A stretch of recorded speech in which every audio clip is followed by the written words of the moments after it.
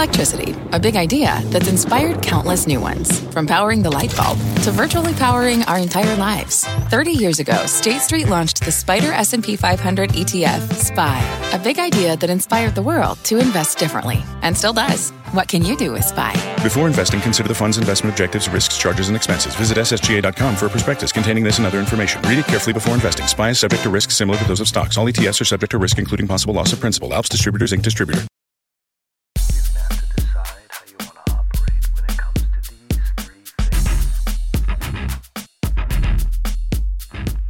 Growing up in elementary school, there was a golf course behind our house, and I used to go find the golf balls in the creeks and sell them to the golfers. So nice. How much did you make? 25 cents a golf ball.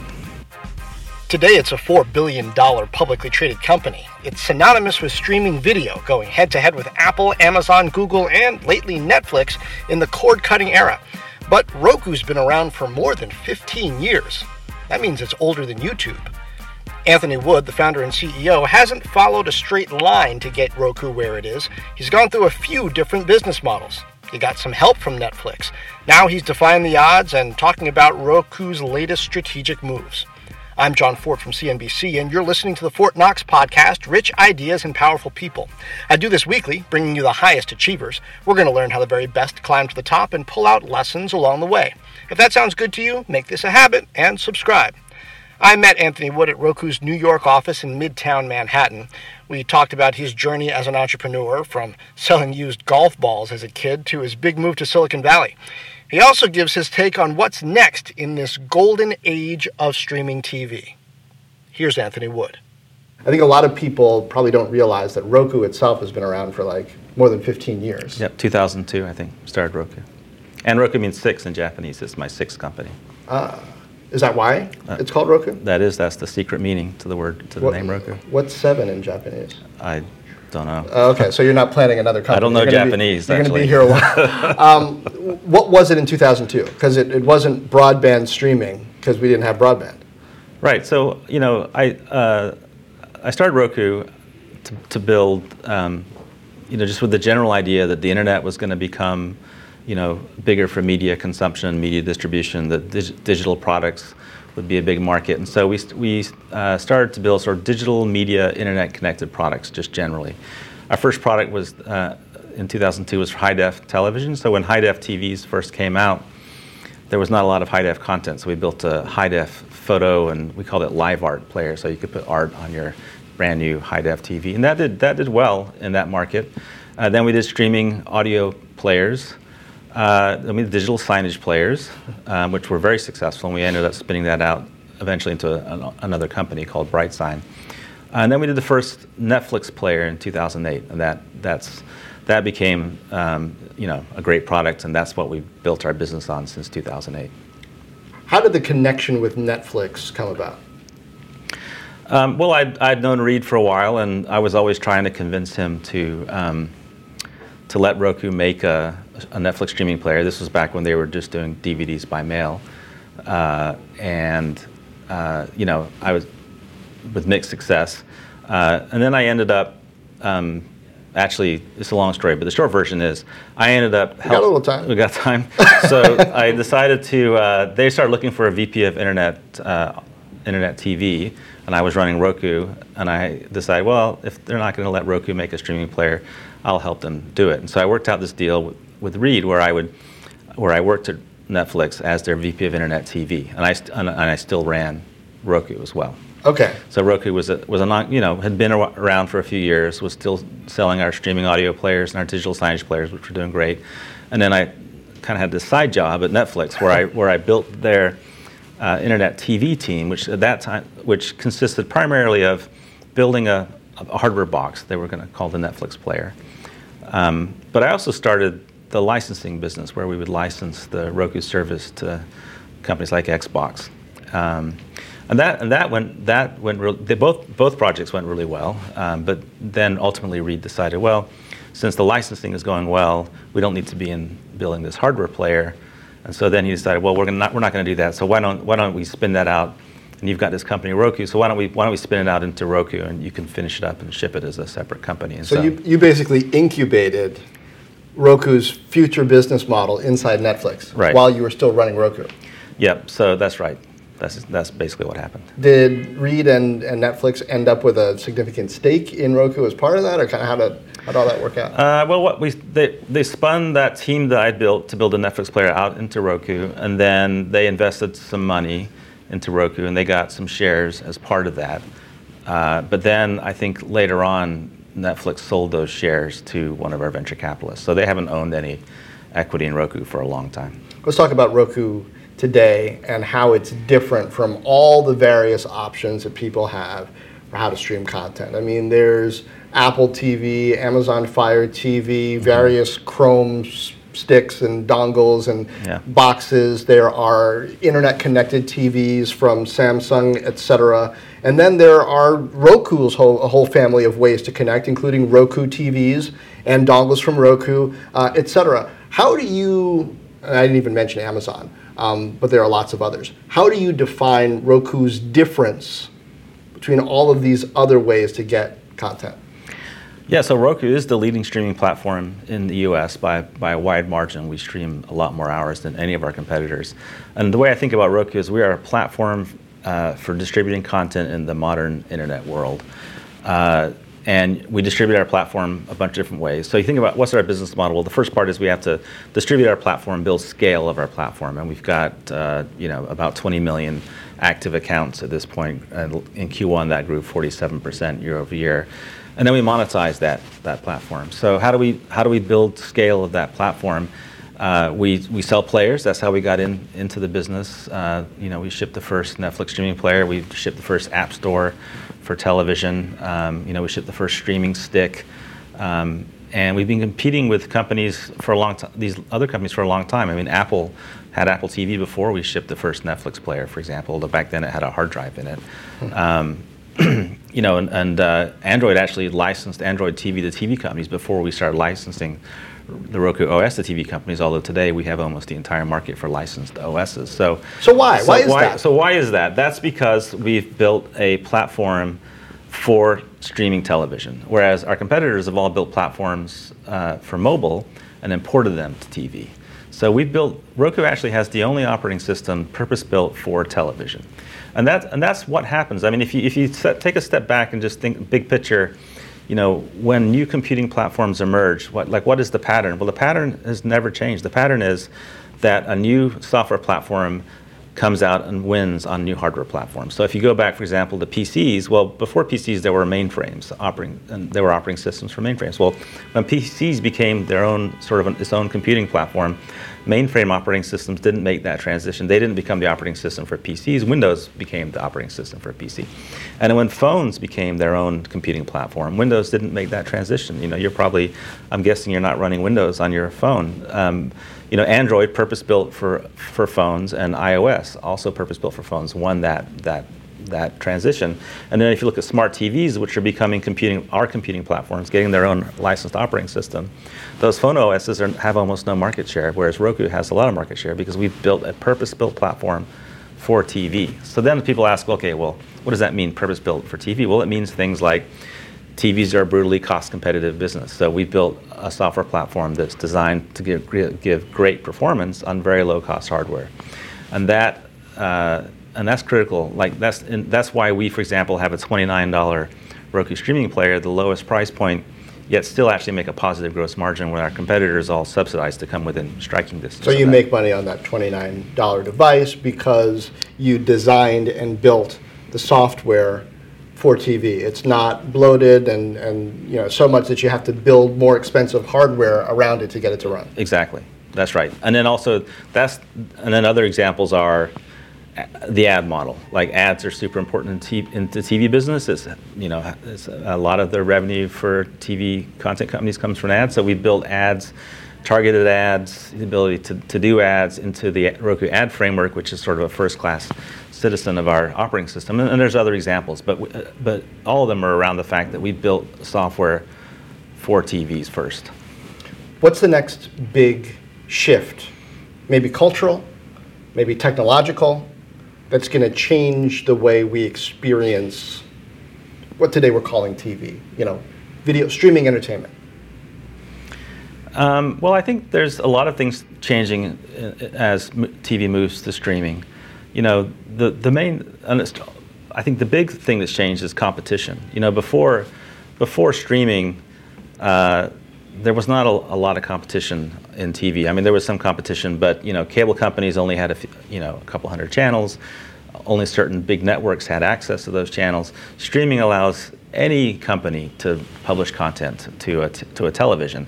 You know, that's why anyone can make a streaming channel for Roku. You don't have to be, you know, CBS or try a streaming channel. So competition is driving the innovation in streaming, and that's resulting in things like more content, lower cost, more choice for consumers. I think some of the changes we're going to start to see, you know, one of the reasons Roku has been successful is there's over 6,000 different apps on Roku, or we call them streaming channels. Yeah. But that's a hard way to find content in so many apps. You know, I remember when someone at Apple once said the future of TV is apps. Well, actually, the future of TV is not apps, because people are tired of looking in 6,000 apps for content. So I think one of the next evolutions in TV is how do we make it easier for consumers to find content when there's so many different publishers of content. How do we? Now, well, we have something called the Roku Channel, which is it's just a free ad-supported movies and TV shows, but we just also added live news, and we're going to keep adding more and more content. It's the sandbox where we bring content and make into a content-first user interface, make recommendations, use our data platform, our machine learning platform to sort of find content and recommend it to customers. And so we think things like the Roku Channel will become the way content publishers end up publishing on platforms like Roku. Is it like an actual channel? Or it's right here. Yeah, look at that. There it is. Yeah. Yeah, it's an actual channel on Roku. But as it gets bigger and bigger and has more and more content, you can imagine someday it might become the Roku home screen. We're also going to publish it off Roku as well. Like we announced that the Roku Channel will be on Samsung TVs this summer as well. Oh, well, that's interesting. Why would you do that? I mean, because you're trying to sell Roku. Why give Samsung the Roku Channel? Well, I think of Roku as a large-scale publishing platform. If you're a content owner and you want to publish that content and monetize it, we can do that for you. That's what we do. We distribute content. And our preferred way to do that is to be the operating system of your TV. There are some companies like Samsung that are probably not going to license our operating system. So taking the best of content on Roku, putting it in a channel, and putting it on those kinds of platforms is another way for our content publishers to get broader distribution for their content. And then does Samsung pay you to carry the Roku Channel? Do you become sort of like an HBO, a Showtime, you know, a premium content offering that they're paying for, and you're kind of getting that revenue stream and maybe a share of the advertising, et cetera, et cetera? Well, we haven't announced our business relationship with Samsung, but that would be a great time. That might not be the best time. But what I do think the trend is that we're going to see over time more and more aggregation to these big destination apps, and Netflix obviously is like, you know, the original destination app. But I think that's what the Roku Channel is as well. And we're starting out from a different place, whereas, you know, an app like you know, traditional OTT apps are subscription services. Actually, consumers of streaming also go to streaming because they want better value, right? They go because there's great content and it's a better experience, but they also want better value. They want to pay less. And free ad-supported content is very popular on Roku, but it's an underserved market. There's not a good place to go to get, a single place to go to get an aggregated experience with lots of great free content. So that's where we're starting out with the Roku Channel, is trying to build a great aggregated experience of free content. But we think that over time, you know, it'll be a big destination app like some of these other big destination apps as well. You grew up in Texas. Yes. Well, I grew up in lots of places. You grew up in lots of places. Including Texas, yeah. Okay. Army brat? Usually No, when people say they grew up in lots of places, they start wondering military. Right? My dad just, I don't know, traveled a lot. I was born in the UK. I moved to Atlanta when I was young, and then Texas. I did spend a long time in Texas. Wow. So you have no accent or all the accents? Can you just do them all, or how does that work? UK, Atlanta, and Texas. Yeah, it's one of my big disappointments in life. I didn't end up with a cool accent. I think it's because I lived in Texas and then went home to my English parents, and so it all kind of came out in the wash. What were you interested in as a kid? I loved science fiction and computers, I lived in Holland for a while, for 2 years, and I went to the American School of The Hague in 8th grade, and they had a computer there, and that's where I learned to program. I was also very entrepreneurial. I like to do things to make money. So, like what? Well, like for example, in Georgia, when I was like growing up in elementary school, there was a golf course behind our house, and I used to go find the golf balls in the creeks and sell them to the golfers. So. Nice. How much did you make? 25 cents a golf ball. How many? How bad were the golfers? Yeah, depending on how bad they are, you might have made a lot of money. I don't remember how much money. I spent it all on candy bars. So. And then you also went to college in Texas. Yep. By then, where was the personal computing revolution? Had you determined that this was going to be probably a part of your life at that point? Well, I went to Texas A&M, and I grew up in Houston, and back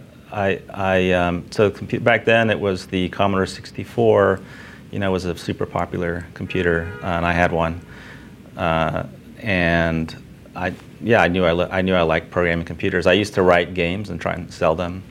I sold some to some magazines. Back then there were computer magazines that would publish games. Yeah. What kind of games did you write? I wrote like a lunar lander game, and I wrote some adventures and different kinds of stuff.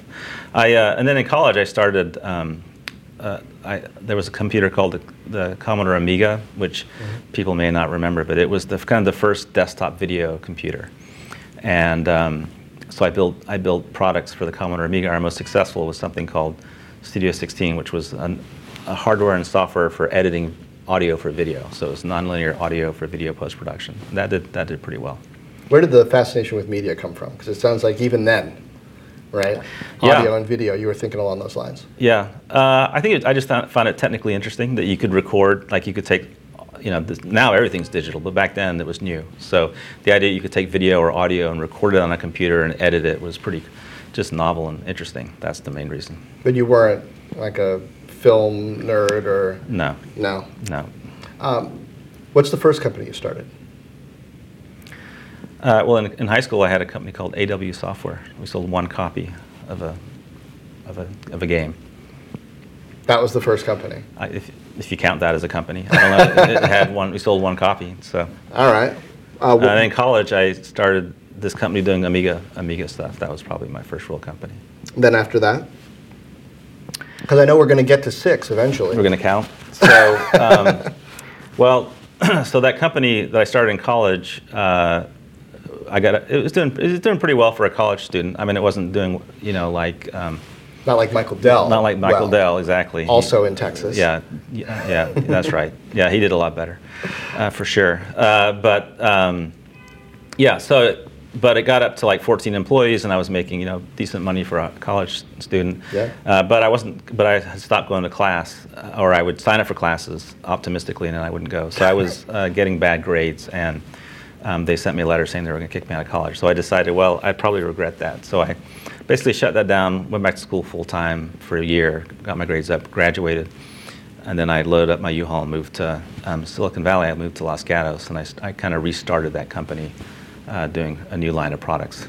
You ever look back and say, maybe that was the wrong calculation? I mean, because now the college dropout thing, it seems kind of cool. I mean, Steve Jobs did it, Bill Gates did it, Mark Zuckerberg did it. All these dropouts, I don't know. Yeah, but they had companies that were going to make them billionaires. Mine wasn't going to do that. So what do you think kids these days should do? Yeah, I mean, I'm happy I graduated too. Yeah. But I'm not the CEO of Roku. What do you advise for younger people these days who are entrepreneurial like you were and so many others might have been? And there's all this conversation about where your focus should be. Kind of what did you learn from that? What did you take from it? Yeah, that's an interesting question. I think that, I think related to that is you see a lot of these programs teaching college kids how to raise money, like competitions, like Shark Tank kind of competitions. And my experience is investors do not give college kids money. They give money to experienced executives who have ideas, or college kids that have already built a business that, Mark Zuckerberg, that's got a run rate and is obviously going to make a lot of money. So I would say if you want to related is if you want to raise money, you need to do one of those two things. Like you need to have experience, like go to college, get a job, become a middle-level manager or executive at Facebook. Then you can go raise money, or do it yourself. Either you're technical or find a technical partner, build it, get a bunch of customers. Then you can raise money. But the path of just having an idea and not graduating from college is not going to raise money. So, so I think going to college and graduating is good. I don't think, if you are Mark Zuckerberg, if you have a business that's got millions of customers, you can drop out of college. But if you haven't got that, it's probably not a good idea. And then you did your version of the Grapes of Wrath, and you moved from Texas, Oklahoma area out to California. What was your mindset at the time? What year was it when you're 1990. 1990. Yeah. It's still kind of early in... Yes, PCs. Yeah. PC revolution. And even what the PC is becoming. I mean, 1993 was... Apple was hot in 1990. Mm-hmm. Yeah, and digital audio was getting hot. That was what my company did. We did an internet, So I think, first of all, when I remember in 1989, I was watching TV and there was a big I was in Texas in college, and there was this big earthquake in California in 1989. The freeways fell down. Loma Prieta, exactly. All my coworkers at the Mercury News were talking about that for years and years after that. Right. So I remember watching that on TV going, wow, I would never move to California. That's crazy. And then next year I realized, well, that's where all the computer guys are. So I moved to California. So I was a little bit out of the mainstream doing my Amiga digital audio stuff, but it was a very profitable business. It did really good for me. It was based on the Commodore Amiga, which most people haven't heard of because they went out of business. Right. So they went out of business in '95. So that business was doing really well. I moved out in '90 and built it up. We were the leader back then in desktop video, audio for desktop video. But then Commodore went out of business, and I decided, well, I could switch to PCs and do this, or kind of take a reset, or this internet stuff is getting really popular. Maybe I should do internet software. So I decided to do that. So I essentially shut that company down, took the money I'd made, started an internet authoring software company, and within 9 months it got bought by Macromedia for $35 million. So it was. That's when I realized, oh, well, picking the right market is kind of important. Why were you so entrepreneurial at this point? Why weren't you playing it safer? There weren't so many examples at that. I mean, there were a few, but so many examples of entrepreneurs who had made it big, say outside of gaming and Apple and Bill Gates. Yeah, I mean, there was Bill Gates. In 1990, though, I mean, it wasn't even as big as it was going to get. Why didn't you go work for HP or I don't know? I don't know. I just never thought about it. I like doing my own thing. It's hard to answer that question. I did apply.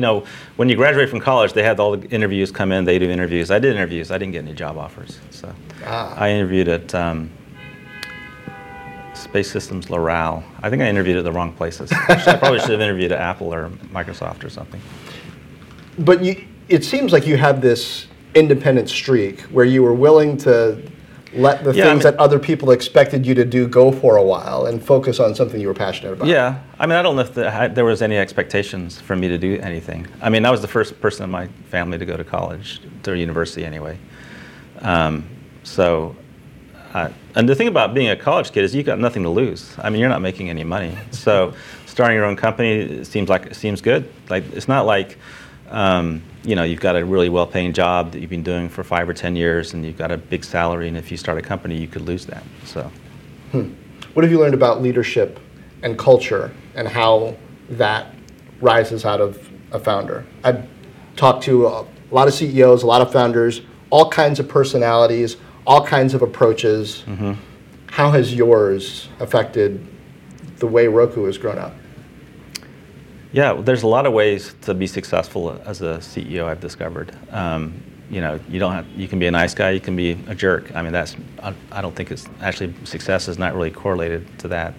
Apparently not. Is that because there's a lot of nice guys and a lot of jerks who've made a lot of money. Exactly. So I don't think unfortunately it's not correlated to that. I think in a technology company, you have to be a technical CEO to be successful. Like, I think you really have to have an engineering background. I mean, Steve Jobs, I think, was the exception. But that's where I was going to go. But even Steve Jobs, like his early jobs were like soldering and stuff. Like, he was really interested in it. But generally, I think to run a technology company, you need a technology background, and then you have to have a desire to learn business as well, or be a good general manager. The key characteristics of Roku, I think, are hiring great people that are good at their job, empowering them to make their own decisions, giving them the context they need to be able to make good decisions, having a good strategy, that everyone understands and is focused on, those kinds of things. How do you think these streaming, I call them streaming wars because it seems like we call everything wars, but these different maneuverings and wrestlings are going to turn out? I feel like there was this unbundling that was the premise behind a lot of streaming. Hey, look how much our parent company Comcast is trying to get you triple play, quadruple play, all the plays. Let's break this down and get you what you really want. But then to some degree, there seems to be this rebundling happening. Like, Google's got Google YouTube Music that's coming out now, but then they've also got YouTube Premium. For a little more, you get these special features on video as well. It seems like these things are coming back together in different bundles, trying to entice people to pay more for things that they might want less after all. How's it going to shake out? Yeah, I mean, even Netflix is a bundle. If you think about it, it's a bundle you get a lot of content bundled together for a pretty great price. So consumers like bundling. They like the idea of like paying one price, getting unlimited access to a bunch of stuff. They want fries with that. I mean, it's good. Yeah. But I think what happened is in the American pay TV business, there was just over bundling. Like, the bundles got too big, the bills got too expensive, and suddenly the internet brings alternate ways to get access to content with much broader competition. So I think there'll still be bundling. It's just that they'll be less expensive and there'll be a lot more options and a lot more competition, which will give consumers a lot more choice. Some people say we're in a golden age of television now, just in terms of the quality of writing, the amount of funding that's going into content ideas, the fact that technology allows companies to target consumers in ways that were difficult before. So I guess it's easier to make money off of a great idea that appeals to a niche as opposed to trying to make a show for everybody. How long do you expect that to last? These things seem to go in cycles. Eventually, is the money going to dry up for all these great ideas? Well, I think there's two answers. One is TV. I do think we're in a golden age of TV, and TV is getting better. And you can think of things like serial dramas, as almost like 20-hour movies. I mean, there's competition for viewers now, and that is driving better quality. There's also, like you said, I think there's because you can reach a global audience, you can build shows that are more niche-y but still get a lot of viewers. So I think that's all true. But I do think also there's a lot of SVOD services launching. There's more SVOD services launching than there probably is dollars to support. So streaming video on demand? Yeah, streaming video services. Yeah, everyone's trying to build the next Netflix, and I think that there's not enough dollars for that because, again, consumers want to save money with streaming. So there will be a shakeout, but there is a permanent state of competition now in the TV world that more competition that didn't exist before, and I think that will just bring more choice. I also think you're getting, like, if you look at like Netflix, they have shows that were produced in Hollywood, but I'm watching a show on Netflix called 3% right now, which I think is produced in Brazil, and it's dubbed. So as these networks, as these services go global, you can tap into content from all around the world.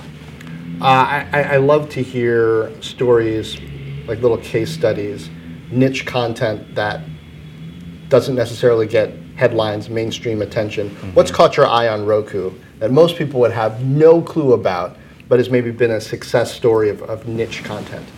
Well, BritBox, I don't know how is something I like to watch. It's British TV. So back to your roots a little bit. Yep, exactly. Back to my roots. What is that? What's BritBox? Yeah. It's British television. It's a few of the networks got together and bundle their shows and produce an SVOD service for them. It's a good example of what you were saying before, where you can take, streaming gives you access to the entire country, so they can take, and there's say a show for British expats wouldn't do well in a particular market because there's not enough of them, but when you can aggregate the entire country and deliver a service just for British expats, but you're delivering it for all British people in the entire country, then it becomes profitable. So I think that's a good example of that. New technology makes room for new business models, and Anthony Wood is always changing things up. I'm John Fort from CNBC, and this has been Fort Knox, Rich Ideas and Powerful People. Subscribe wherever fine podcasts are distributed. Check out the reviews on iTunes. Leave me one of your own. Also, subscribe to the Fort Knox channel on YouTube. That's FortKnox.com/YouTube. And follow me, John Fort, on LinkedIn, Facebook, Twitter. You'll see video from some of these interviews. You can say hi to me live, usually Wednesdays at 2 p.m. Eastern. There I tackle some of the most interesting business and economic issues with a little help from my friends at CNBC and from you. Just go to YouTube and search for Fort Knox. Go to LinkedIn, Facebook, or Twitter. Search for John Fort and follow me. Hey, just a few days ago, we did a live episode on travel hacks because summer's around the corner, and it blew my mind. We had the points guy, we have the editor-in-chief of Condé Nast Traveler, so some high-end advice, some practical advice. Hey, I even signed up for a new credit card just based on the point guy's advice. And that's not an ad or anything. I'm not telling you which credit card, but if you listen to the episode, you'll get some good pointers. Meanwhile, share this. Tell a friend. Drop me a note on Facebook, Twitter, YouTube, or FortKnox.com. And as always, thank you for lending an ear.